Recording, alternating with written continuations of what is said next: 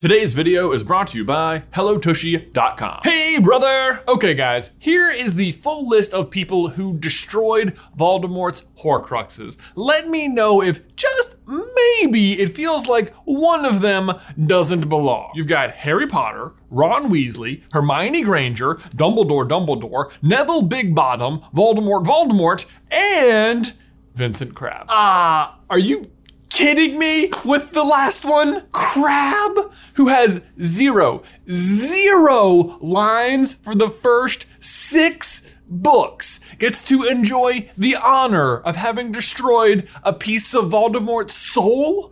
I mean, the list is otherwise a list of the main characters. It's like the main characters and Crabbe. Was there no one better? Like, I don't know, maybe a certain best friend of Crabbe's who was well on his way to having a redemption arc and who was definitely way more of a main character? I mean, it's not funny, but yes, you, Draco. How did this happen? Like, how was Draco so fervently robbed of this honor? Like, him and his whole family are on their way away from Voldemort. And that totally should have been the final nail in the, oh my gosh, yes, Draco did actually have some good in him coffin. But don't worry, Draco. We see you. We understand that you were robbed. And honestly, so were we. We needed your redemption arc, Draco. Like, it is a crucial missing cog to the story, the ramifications of which echo forward to this day. And so today, we discuss. Hey, brother! Guys, before we dive on into today's video, we need to give a huge thank you to today's sponsor, HelloTushy.com. If you are looking to add some magic to your toilet and make the conversion from dark side to light, then look no further than the HelloTushy.com bidet. This is really one of those decisions where once you've made it, you will never go back. See, here's the thing. Bidets have actually been around for centuries, but they've also been hideously expensive, like Malfoy's expensive, but not anymore. The Hello Tushy modern bidet attachment is just a fraction of the cost, but just as effective. Plus, it doesn't require any additional plumbing or electricity. It just attaches directly to your toilet. And because it cuts down on toilet paper usage by 80%, it ends up paying for itself in just a matter of months. Plus, every Hello Tushy bidet attachment comes with a 60-day risk-free guarantee and a 12-month warranty. If you are interested, head over to HelloTushy.com/super to get 10% off your order today, plus free shipping. Again, this is a special offer just for our viewers. Head over to HelloTushy.com/super for 10% off plus free shipping. HelloTushy.com/super. Link is in the description down below. Now look, on the surface, I know it can be hard to feel bad for Draco Malfoy. I mean, he's born into one of the wealthiest wizarding families in the world. He wants for almost nothing. He is very popular amongst his classmates. He's a school prefect. He's a star Quidditch player. He's Snape's favorite student. Malfoy. I do feel bad for Draco because despite all of that, he is simply born into a family that has definitely lost its way. I mean, the Malfoys, plain and simple, are on the wrong side of what is right and good. They support the Dark Lord and the dark arts, and they believe in pure blood elitism and generally just believe themselves to be superior to almost everyone. And every single one of those things is just intrinsically wrong. Like, they own a slave. And Draco is a victim of these circumstances. He is raised to parrot all of these beliefs. I mean, even before he gets to Hogwarts, we see him spouting off about how terrible he thinks Hufflepuff is and what a savage he thinks Hagrid looks like. And yes, I know it's easy to think, well, like, hey, look at Harry. He was raised by terrible people and he still immediately recognized right from wrong. I think I can tell the wrong sort for myself, thanks. And that is very true, but Harry was also raised as an outsider, as someone who didn't belong and was constantly bullied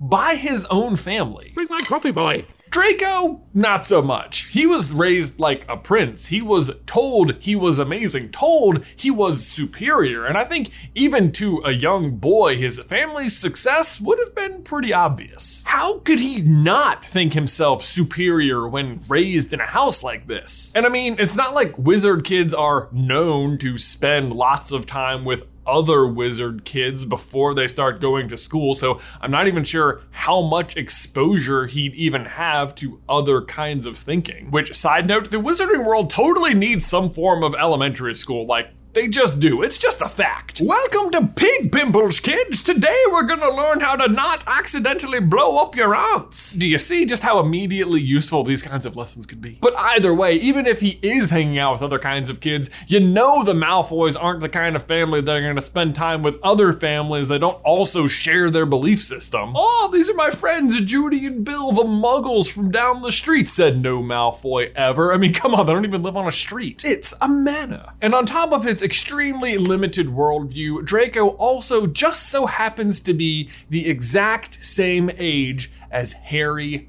Potter. The boy who lived, or as far as the Malfoys are concerned, the boy who ruined everything. Gosh, we were so close! Draco thought he was going to arrive at Hogwarts as the next best thing since magically sliced bread, and yet everyone only cared about Harry and no one cared about Draco. The end result? Draco doubles down on his family's beliefs and puts up a second layer of blinders. And that's how he operates through most of high school, as someone who uses his family's weight to fight all of his battles. Wait till my father hears about this. My father can afford the best. But my father did say this. Father always said that. Wait until my father hears it. My father and I have a bet. That's for my father. I'm gonna be like you, Dad. Yes, we know, Draco.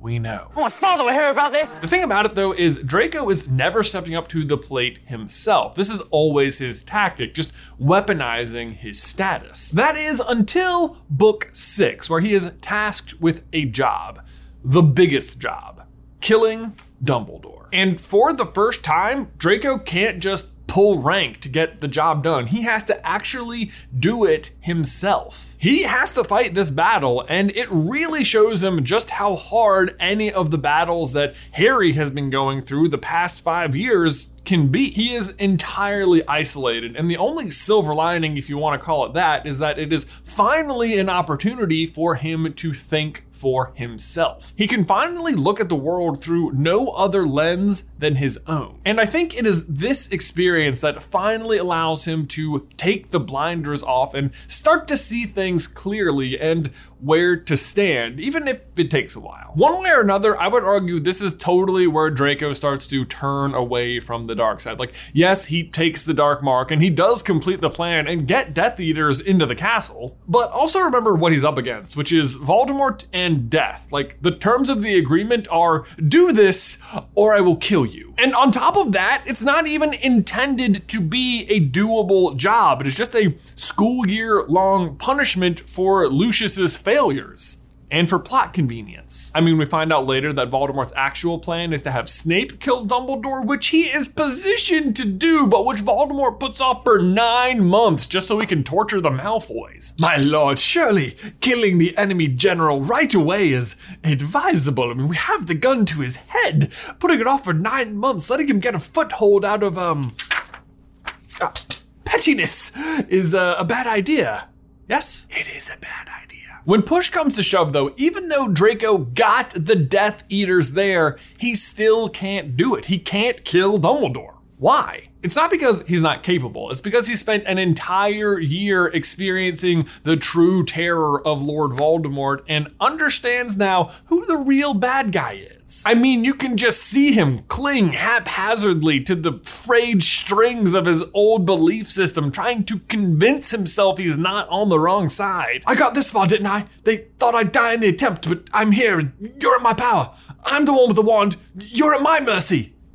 No, Draco. It is my mercy and not yours that matters now. This is also the moment Dumbledore offers him sanctuary, and you can tell Draco totally considers it. Like, he does hesitate, he drops his wand a little bit, but then the other Death Eaters show up and sort of force him into an unwinnable position. What I love about this scene so much, though, is that Dumbledore, despite the circumstances, is complimenting Draco's plan, and you can tell that Draco just really appreciates the praise. So, the Death Eaters were able to pass from Borgin and Burkes into the school to help you. A clever plan, a very clever plan. And, as you say, right under my nose. Yeah, It was. And let's talk about his plan, because even just the way Draco goes about it is proof to me that he is way different than the other Death Eaters. For one, he's using the Room of Requirement, as inspired by Dumbledore's army the year before. He's using enchanted coins to communicate with Rosmerta, as inspired by Dumbledore's army a year before. He purchases Peruvian instant darkness powder from Fred and George, and even admits the idea of using the mead as a poison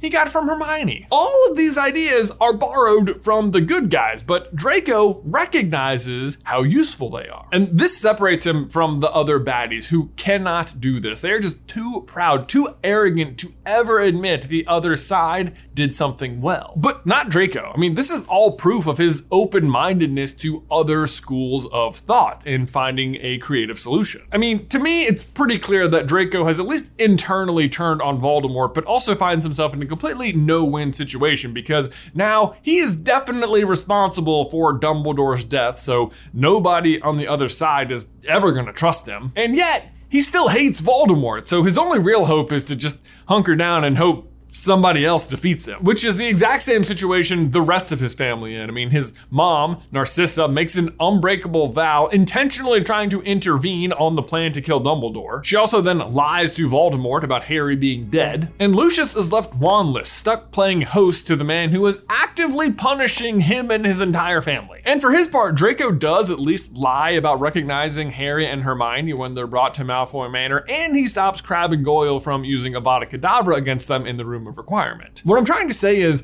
all of the pieces are there, but Draco is never given that moment to physically demonstrate his change of heart. I mean, how much more satisfying would it have been if Harry, Ron, Hermione, Malfoy, Crabbe, and Goyle come tumbling out of the Room of Requirement, barely escaping the fiend fire. They stagger to their feet. They survived, but oh no. Draco has the diadem. He stares at them, the fire, and the Horcrux, and then casts it in. Not sure exactly what he's just done, but sure that it settles the debt he owes Harry for saving him from the fire. In the end, all you really get is a line about the Malfoys being huddled together in the Great Hall after the battle, unsure if they're supposed to be there. And Draco does share a curt nod with everyone in the epilogue, at least suggesting they are on I don't entirely hate you terms. And that's what we call progress, people. I don't hate you. That's a 7-book-long rivalry resolved. The Malfoy family certainly ends the war a little bit more humble than they began, but I still feel like we were just robbed that true moment of change. And not just for my own personal satisfaction either, but for the legacy this incomplete arc leaves in its wake. I mean, I know from personal experience that if you're all high on finishing the books for the first time and you log on to Wizarding World to figure out what house you're in and you get Slytherin, it can make you feel bad. And I mean, it shouldn't. There's nothing wrong with being in Slytherin. But it can certainly take some time to arrive at that conclusion yourself. And Draco, having come full circle, I think would have done wonders to help ease this news. Because Draco is the main Slytherin student in the books, and coming full circle would have really cemented the idea that not all Slytherins are bad. And yes, there are good Slytherins, but it always seems like there's just like a little asterisk next to their name, doesn't it? Like, yes, Snape actually loved Lily the entire time and was actually working for Dumbledore. Cool. But he was still actively a jerk to Harry and bullied his students to the point where some of them made him his greatest fear. Slughorn's pretty harmless and good-natured overall, but he's still definitely always just in it for himself. I mean, even when the castle is actively under attack, he is hesitant to take action. Regulus Black is probably the best example we have of someone coming back to the light, but even so, he was still a Death Eater first, and I mean, let's face it, he's basically an off-screen character. But we got to know Draco, we got to see him grow up, witness his character arc, and at the end of the day, I think he is still redeemable. And he totally should have gotten that Horcrux kill. I mean, Crabbe?